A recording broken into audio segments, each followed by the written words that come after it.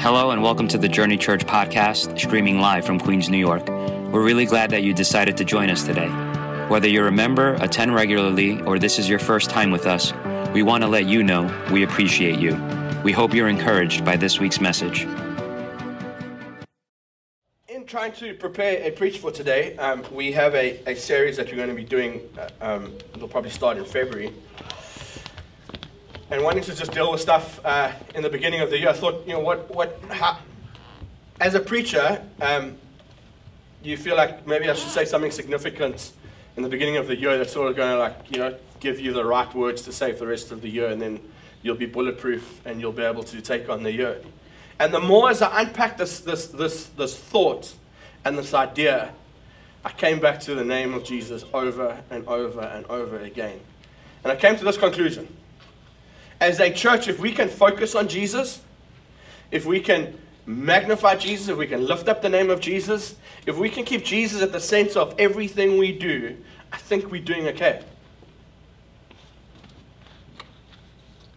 Amen? Amen. I think we're doing all right. If one thing that could be said about this church, and maybe people might be turned away or might think, or might have a negative thought about it, if they say, you guys are just all about Jesus and there's too much Jesus, I think we're doing a good job, right? Amen. Everything that video said is true and something at the heart of what we're wanting to do. Now, obviously, we can't just say that and just be like, well, then what do we do? Well, today I'm hoping to give us something of a maybe put the picture up. There's a picture that the best way I can describe today's preach is a trellis. Is a vine needs a structure. There needs to be a structure behind a vine to help it grow. If that structure's not there, the vine either grows wildly out of control and there's no direction, or the vine just dies. It doesn't have the look. By no means am I a horticulturist or a green-thumbed person. I just read interesting facts on the internet and then preach about them. But if that support's not there, the vine will die. And that picture has just struck me over and over of we want the life of God, right? As a church leader, I would love to have the problem that the church in Acts had, where there just was so much life and life was happening. How do we control it? How do we make sense of this? We want that life to happen, but often we don't provide the right structures. We don't provide the right supports for the life to happen. Now, do we have to support what God's doing? No, God will do what God needs to do. But I think sometimes in our ability to want God to do things, we don't put structure, we don't put disciplines, we don't put things in place to be able to support what God's wanting to do. I was speaking to some of our leaders this week and I said, well, what happens if 100 people had to join our church on a Sunday? What would we do? We would be happy, but we would panic. Because if you look around, there's not 100 chairs, right? If suddenly my wife in the children's meeting suddenly had 100 kids join her, she would panic. I don't even know if we have 100 cups to serve people coffee. Like there's just practical issues, there's practical things. And as I prepared this preach, I really felt like it was something as a prophetic declaration for us of, are we trying to get the right structures in our life and in our church? So as God brings the growth, as God brings the life, as God just brings this organic life as a vine, and you see it throughout Scripture as an analogy of the kingdom that God wants to bring. As we do that, are we putting the right structures in our lives? So the season we're in, I feel, is becoming and being intentional with discipleship. And it's helping people, it's helping me to know Jesus and to make him known. That's really the focus of what we want to focus on. We want to focus this year, we want to focus our lives, we want to focus everything around, do I know Jesus more? And can I make him known more? I think you never qualify from that. You never get to a place where you say, I'm done. I know all of Jesus, right? But I think the more we know Jesus, there needs to be a desire to make him known more. to be able to just share your love or your desire or your, the same as if you find a great restaurant, you want to tell everyone about it. Well, if you love Jesus, you want to tell people about him. It doesn't mean you have to be weird. It doesn't mean you have to hit them with the Bible. It just means you have to live your life. And when people ask what's different, you tell them. Yes, some statistics that I found, and we can just for what they are. So they did a study that they took from some of the major cities in America. They looked at sort of middle to lower income people who have a lifestyle, educated, employed, have a job. And they said, what is the purpose of church? This is across the whole of America. 89% of the people that responded said, church exists for me and my family. 11% stated that the church exists for Jesus and his kingdom. I found that a little bit like, wow. Which percentage do I fit into? Am I part of the 89% that the church exists for me and my family? Now that's not wrong, because I love you and your family, and I want you and your family to feel welcome and be part of this church. But if the whole church exists for you and your family, what if you and your family don't like me and you move on? Well, then do we as a church stop existing? But that 11% that say, well, the church exists for the king and his kingdom, and me and my family fit into that, then all of a sudden it gives us a purpose. That is never ending. It's there every single season as life changes. The current state of churches in America, 4,000 churches are started every year. 3,700 churches close every year in America. They say at the current decline of churches closing and people leaving churches, that we can't keep up with. Soon there's going to be more people that aren't part of churches and churches closing than actually starting. We're not planting enough churches to carry on to sort of make those numbers go up again. They're saying only 40% of congregations these days have had no church experience and have never been part of church. Another study I was looking at, they say that with all the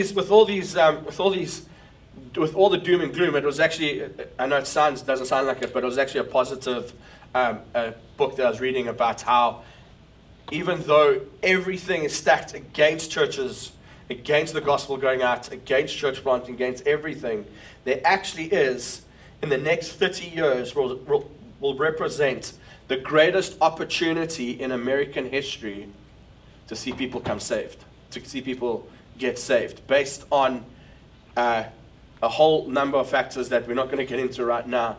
But it's just how cultures are changing, how people that weren't going to church were not satisfied with churches that just exist and want to entertain, but really preach Jesus. And the whole argument and the whole book was saying, well, what are you going to focus on? Are you going to be a church that focuses on entertaining people, or are you going to be a church that focuses on Jesus and his kingdom? Because that's where growth is happening.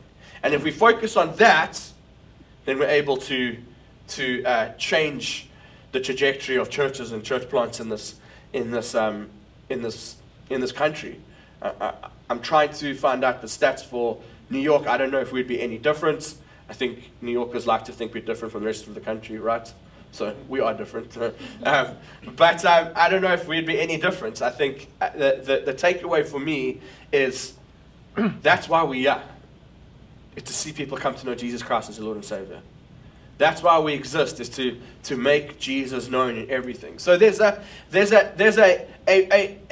as a pastor, as a church leader, what are we going to focus on? Is all our effort going to go to making sure that this auditorium is full?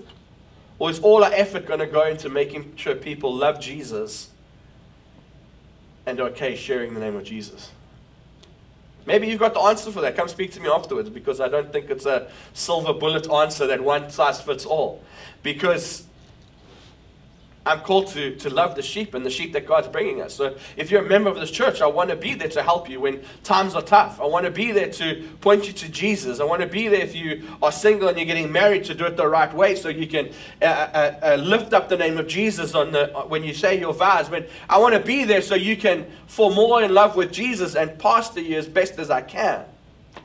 But also realize that we're in a city that needs to know Jesus more than anything. John Wesley, a great preacher, said this: give me 100 preachers who fear nothing but sin and desire nothing but God, and I care not to straw whether they are clergymen or laymen. Such alone will shake the gates of hell and set up the kingdom of heaven on earth. Give me 100 preachers who fear nothing but sin and desire nothing but God. I hope that not that I'm one of those, but I hope that we are men and women who care nothing other than Jesus. If John Wesley thought that all he needed was 100 to change the trajectory of the world and get the whole world saved, well, maybe we just need 100 to see Forest Hills changed, right? Maybe we just need 100 to see our neighborhoods changed. Revelation 3 verse 14 says this, and this letter in Revelation, if you've read Revelation, the book of Revelation, it can be quite intimidating and, oh my gosh, what's happening, the end of the world. But in the beginning, it's Jesus moving amongst these churches and speaking to these churches. And there's this church in Laodicea, which was a great city, and they were doing a lot of things. And in verse 15, Revelation 3 verse 15, it says, I know your works, you are neither hot nor cold. Would that you were either hot nor cold. So because you are lukewarm and neither hot nor cold, I will spit you out of my mouth. Now, everyone loves that scripture when you speak about salvation, and it's right. You can't be hot or cold. You can't be saved or unsaved. You've got to pick one. But the beginning of that says, I know your works. So there's this instruction that Jesus is giving this church of saying, I know your works, church. I know what you are doing. Now, it goes against something of maybe what you've heard me preach, or maybe you've heard many people preach, is you're not saved by good works. I understand that and I agree with that. But we are saved for good works. And what do I mean by that? Is the way we live our life matters. Jesus says to this church, I know your works.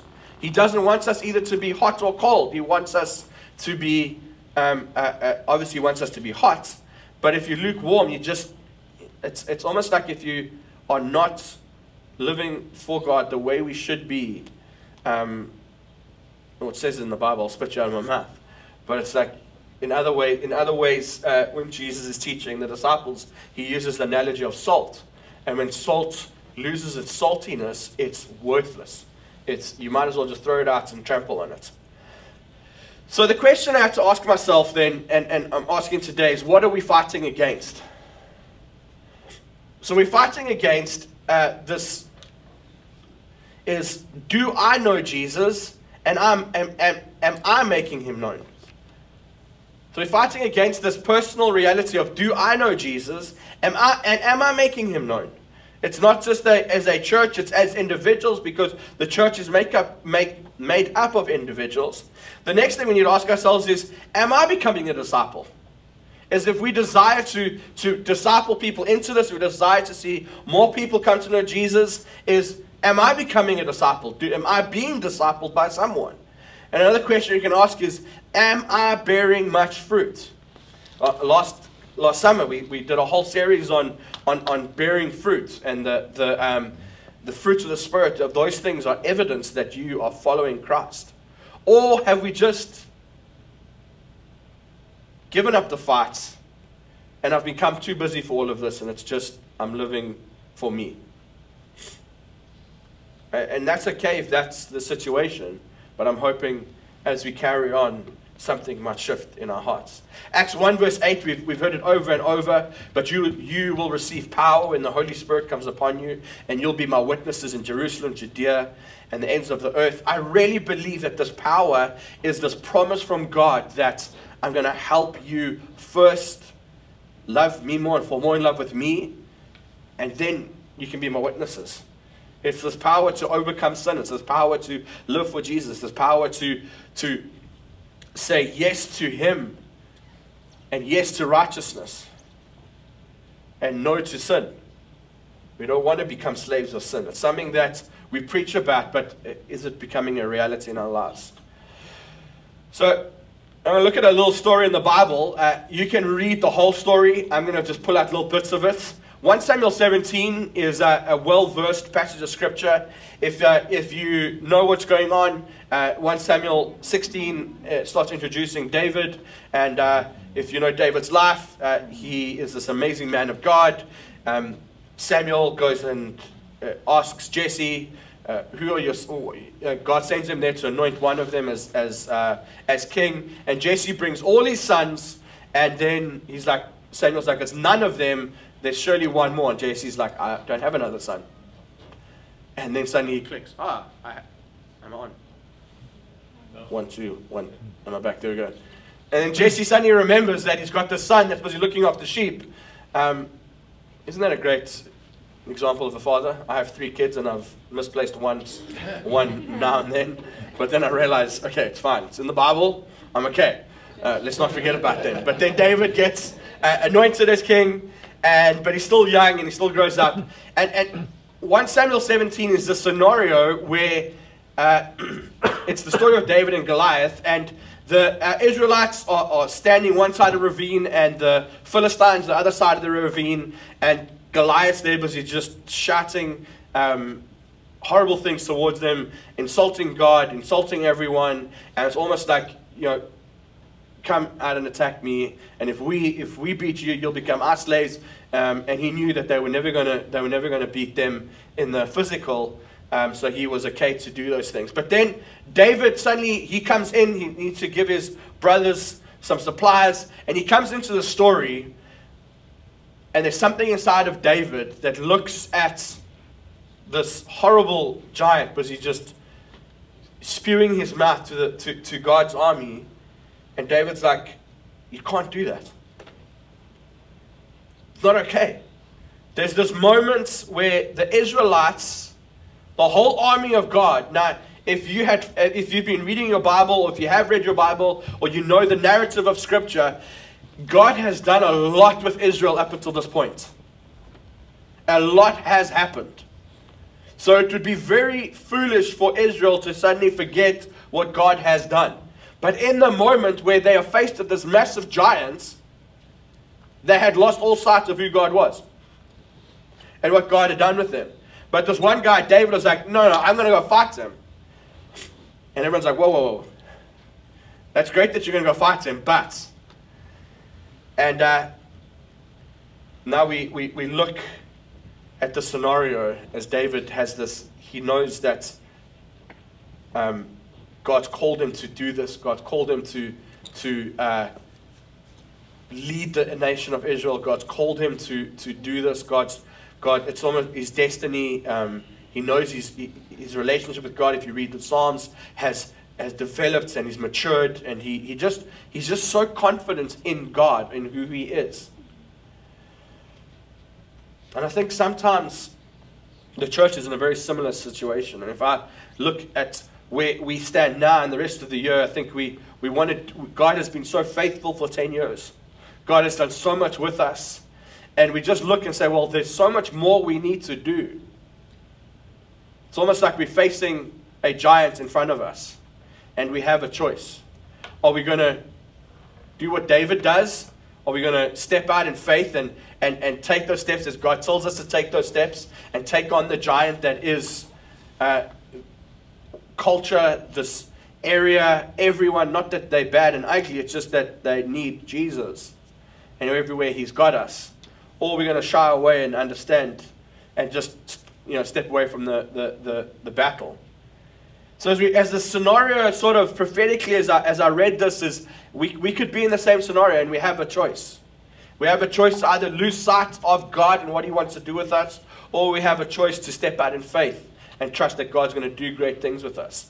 And three things happened with David because the enemy used different situations to try and distract David before he was able to go get his pebbles and then go take on Goliath. The first one is David's brother says, it's not where you're supposed to be. They say to David, you're not supposed to even be here. You're a shepherd's boy. Go back and look after the sheep. What does that say? Is David's brothers were trying to disqualify David when his destiny was to lead the people. So our destiny as a church is to love Jesus and make Jesus known in this area. Our destiny, if God has put us here, is to establish God's kingdom. But there's many things that might come and say, well, we're not supposed to be here. And it might be for you individuals. Well, you're not supposed to be as a South African leading a church in New York. You should be back in South Africa. You're not supposed to be here because of whatever the situation might be. And we need to be like, no, this is where God's got me. This is what God's got for me. Whatever it is, whatever you're facing, no, I can do it because my destiny is in God, not in the situation. The next thing is Saul's response. Is his first thing is like he says to him, "You are too young to fight." The first thing that Saul wants him to understand is you are unqualified to do this. And David says, "No, I am qualified because I know God and I believe in God." We are qualified to do what God's called us to do because we know Jesus and we're willing to take steps of faith to know Him more and to make Him known. The third thing, Saul tries to dress David up in his armor. And I almost just see it if your kids have tried it on your clothes and it's, they're all over the place. Is David sitting there with this armor that doesn't fit. Now, armor in those days wasn't like one size fits all. It was made to your specifications. And David throws it off and he's like, no, my identity is in who God's created me, not on who you want me to be. People want to put stuff on you to be able to do what God's called you to do. And it's no, my identity is in Christ. Everything I have is in Christ. So this whole passage, this whole scenario ends with this. In verse 45, David says this, "And David said to the Philistines, you come to me with sword and with spear and with a javelin, but I come to you in the name of the Lord of hosts, the God of the armies of Israel, whom you have defied. The day the Lord will deliver you into my hand, and I will strike you down and cut off your head. And I will give the dead bodies of the hosts of the Philistines this day to the birds of the air and to the wild beasts of the earth, that all the earth may know that there is a God in Israel, and that all this assembly may know that the Lord saves not with the sword and spear, for the battle is the Lord's, and He will give you into our hands." Now, do I believe we need to run around with swords and chopping heads off? Please, no. Because we will get arrested and it won't go well. But I do believe spiritually we shouldn't back down from the challenges that God's got for us. I do believe spiritually, and as we start taking steps towards what God wants us to do, God wants Him to just shake us up a bit. It's almost like we are stuck in the snow globe and we settled, everything's calm, and God wants to take it and shake it up again and say, "I've got more for you, church. I've got so much more for you. I don't want you just to do what you're doing now. I've got so much more for you to walk into. I've got so much more for you to do. I've got so much more for you to accomplish." And it's not that we can say, well, we have the biggest church, or we are doing this, or we are doing that. No, it's all for the sake of Jesus and His kingdom. But are we prepared to step up and take on those spiritual giants? take on the spiritual giants that this world wants to say. It's better to stay at home and have brunch. It's better to not commit your life to church and maybe giving up a midweek to have prayer or have growth group or do something else. It's better to rather not focus on those things, focus on things that the world wants to offer. I can guarantee you that many of us have been caught in that trap. And more, if we give ourselves to prayer, if we give ourselves to discipleship and growth group, if we give ourselves to church community, suddenly God wants to do something with us. And suddenly our lives, as we make those things a priority, God does something with us. And suddenly our lives have purpose and have significance. I have had, back in Johannesburg, very much like New York, very busy. And I've had a similar conversation with many of my friends who I was like, just come to a prayer meeting with me. And he's like, I can't get off work. I've got to work late, my boss. And I said to him, just do me a favor. Just go and have the conversation with your boss that can you leave on a Wednesday? We had prayer on a Wednesday. Can you leave 30 minutes earlier on a Wednesday to get to prayer because it's an important thing for you? And I said, just have the conversation and let me know what happens. A week later, he said, I went and had the conversation. My boss said yes. And I was like, and? You were worried about what? Now, I understand not all bosses think that way. And maybe your boss is a horrible person. I hope not.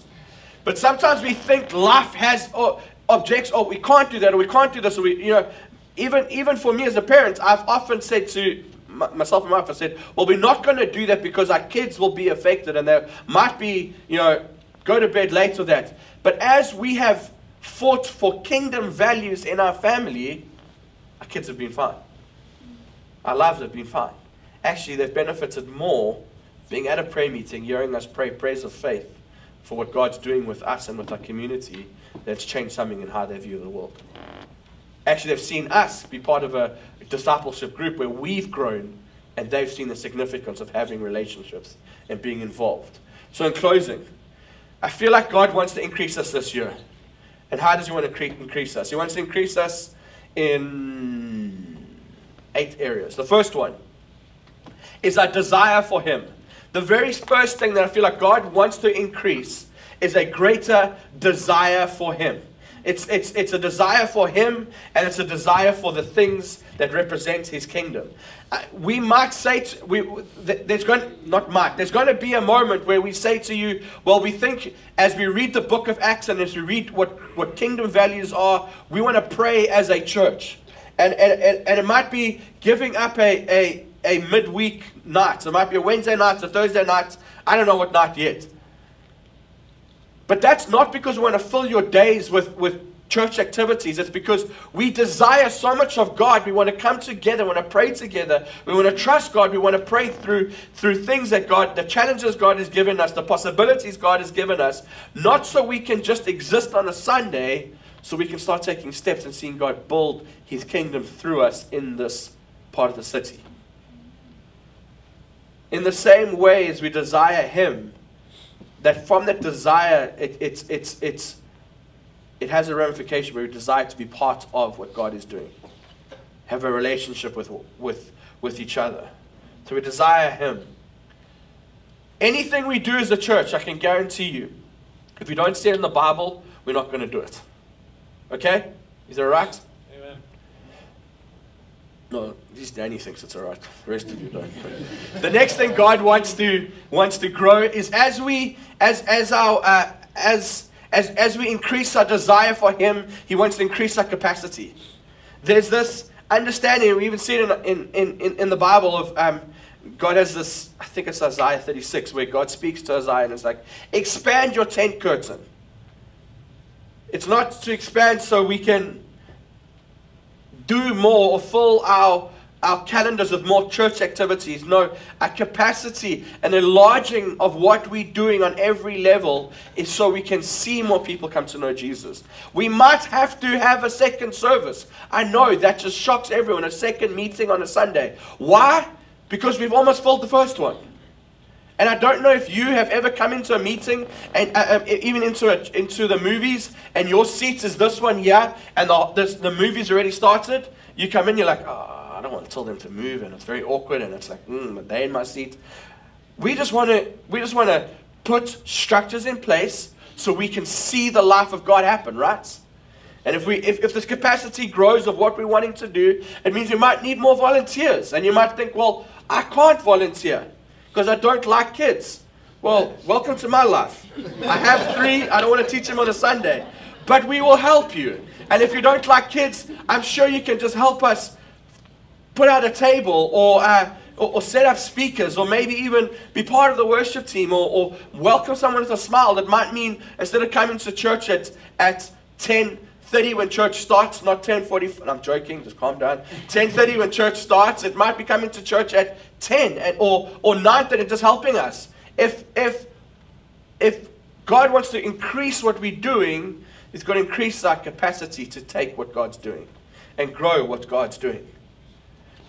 The capacity both in ourselves to conduct our lives and lead our lives so we can do this. It's not just about the preacher and him doing it. It's about all of us. It's the priesthood. It's the church growing and growing in impact in around what God wants to do. God is in the business of using ordinary people to accomplish extraordinary things. But if we don't give Him the capacity and don't stretch ourselves and get a little bit uncomfortable, He's not going to be able to do that with us. The next thing, the third thing, is sanctification. What does that mean? God wants to increase our sanctification. That means He wants to increase our ability to say no to sin and yes to righteousness. He wants to increase our capacity to say it's not just about holding on with white knuckles and just enduring the culture and saying, well, one day it's all going to pass away. No, right now God wants us to thrive. God wants us to become more like Him so we can exist in this community where there might be different ways of viewing sexuality and identity and all these things that the cultures are throwing at us, and parenting and how you conduct yourself in the workplace and all of this, how you do your relationships and how you look after your finances. And what we're going to say is, no, we're not going to listen to the world. We're going to become more sanctified in Christ and find out what Christ and the Bible says about those things, and that's how we're going to live our lives. The next thing is God wants to increase our focus. Now, if you're like me, I like saying yes to a lot of things. I have 100 hobbies because I get bored of one thing and I want to do the next thing. I just don't have a budget to cater for my 100 hobbies, which is probably a good thing. But God wants to, maybe it might be saying no to certain things so you can say yes to God things. It might be saying, well, maybe the focusing is, Proverbs 29 verse 18 says this. It says, where there's no vision, the people will perish. So where we're not buying into godly vision, we will perish. But maybe it's focusing and saying, how can we change our lives? What differences can we make to say we want more of God and make more of community and everything that church has? With that, we grow in our confidence. The fifth thing, God wants to increase our confidence in Him. He has a way. I've done the thing that I do every single January, and I'm hoping it lasts until February, is I started reading a new Bible plan. And I started, there's the Bible plan I'm reading, it's got like a little devotional in the beginning. It's pretty cool. And one of the things they're saying that I read this morning, is throughout Scripture, the same issue we've had. Adam and Eve had God's way and confidence in who God is and the way He's done things, or they had their way, and look what happened to them. Abraham had the same thing. The Israelites had the same thing. Everyone's had the same issue. Either we can do it God's way, we can do it what's the right way, what the Bible tells us, or we can do it our way. And from my experience, my way's never worked. So I'm trying to do it more of God's way. God wants to increase, this is a hard one, our discomfort levels. Now,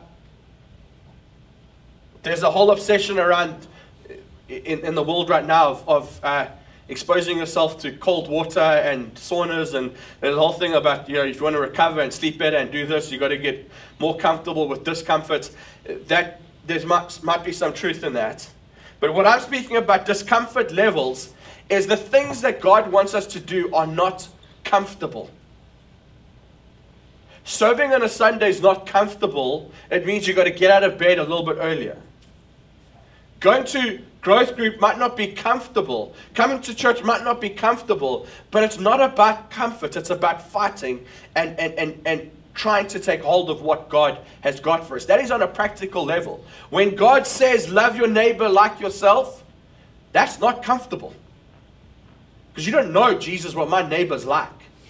You don't know the loud music they play and the horrible food they cook that just permeates my carpet and everything smells like that. But God's saying, no, I want to increase your discomfort level so you can learn to love everyone. Different to you, totally different to you, but love.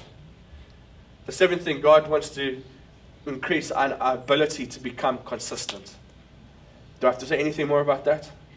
I think every single one of us want more consistency.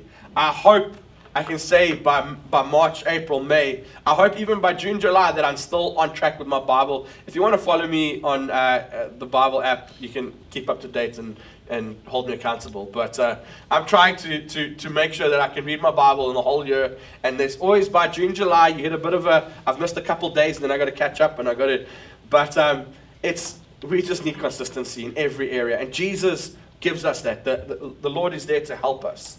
And through all of this, God wants to increase our influence and our impact in this community. We're not called to be thermostats. We're called to be thermometers. We don't want to react to everything around us. We want to set the tone. We want to set the temperature of what we're wanting to do. So how do we do this? I want to ask us and assess it by asking yourself these three things. How close are you to God? How close are you to the leaders of this church so you can be discipled? And how close are you to the people around this church? Do you have relationships with them? Do we know each other? Do we even know people's names? Or do we just come in and do church and leave and then it's gone? We have coffee set up. You're more than welcome to have a cup of coffee with us, to meet with us, to speak to us. And the reason why I ask you these questions is because God, I feel, it's not just, we don't visit church. We're part of a community. When you're going through a tough time, when things aren't going well, or things are going well, you've got people to help you and to people to celebrate with you. Are you being discipled? Does someone know who you are and discipling you and helping you through everything? And are you even focused on God and His kingdom? The enemy wants to isolate us. He wants to think that you can do it by yourself. He wants to put us by ourselves and think that we're all alone, and we have to fight that. Amen? Amen. Can I pray for us? And we can go. Lord God, I know there was a lot going on. There was a lot of stuff happening today, Lord God, but I pray above everything, Lord God, as we start this year and we have great desires and we have great plans and we have great opportunities. I pray, Lord God, that you will work with us. You will help us be able to make the adjustments we need to make. Help us make the small changes, Lord God. Help us to view things not from the point of view of just, it's another event or it's another thing the church is asking me to do. No, this is about Jesus and His kingdom. And Lord God, let us all make the adjustments so by December or even next year we can look back and say, look what God has done with us. Look how we've had greater impacts in this part of the city. We have greater impacts in our own lives, in our families' lives, in our friends' lives. Even, Lord God, we can change to become more like you more and more and more, Lord God. Be with us, Lord God. Give us a boldness and a courage to take on those spiritual giants we might be facing this year, Lord God. We're not alone. I pray as the enemy tries to help us understand that we are alone in this thing and we're not part of it and no one loves us and no one cares for us. May that voice be squashed and be killed and know that there is a community that wants to build a relationship with us, want to be part of life together. We have leaders who want to help us, and we have a Jesus who wants to have a relationship with us. We love you, our King. Amen.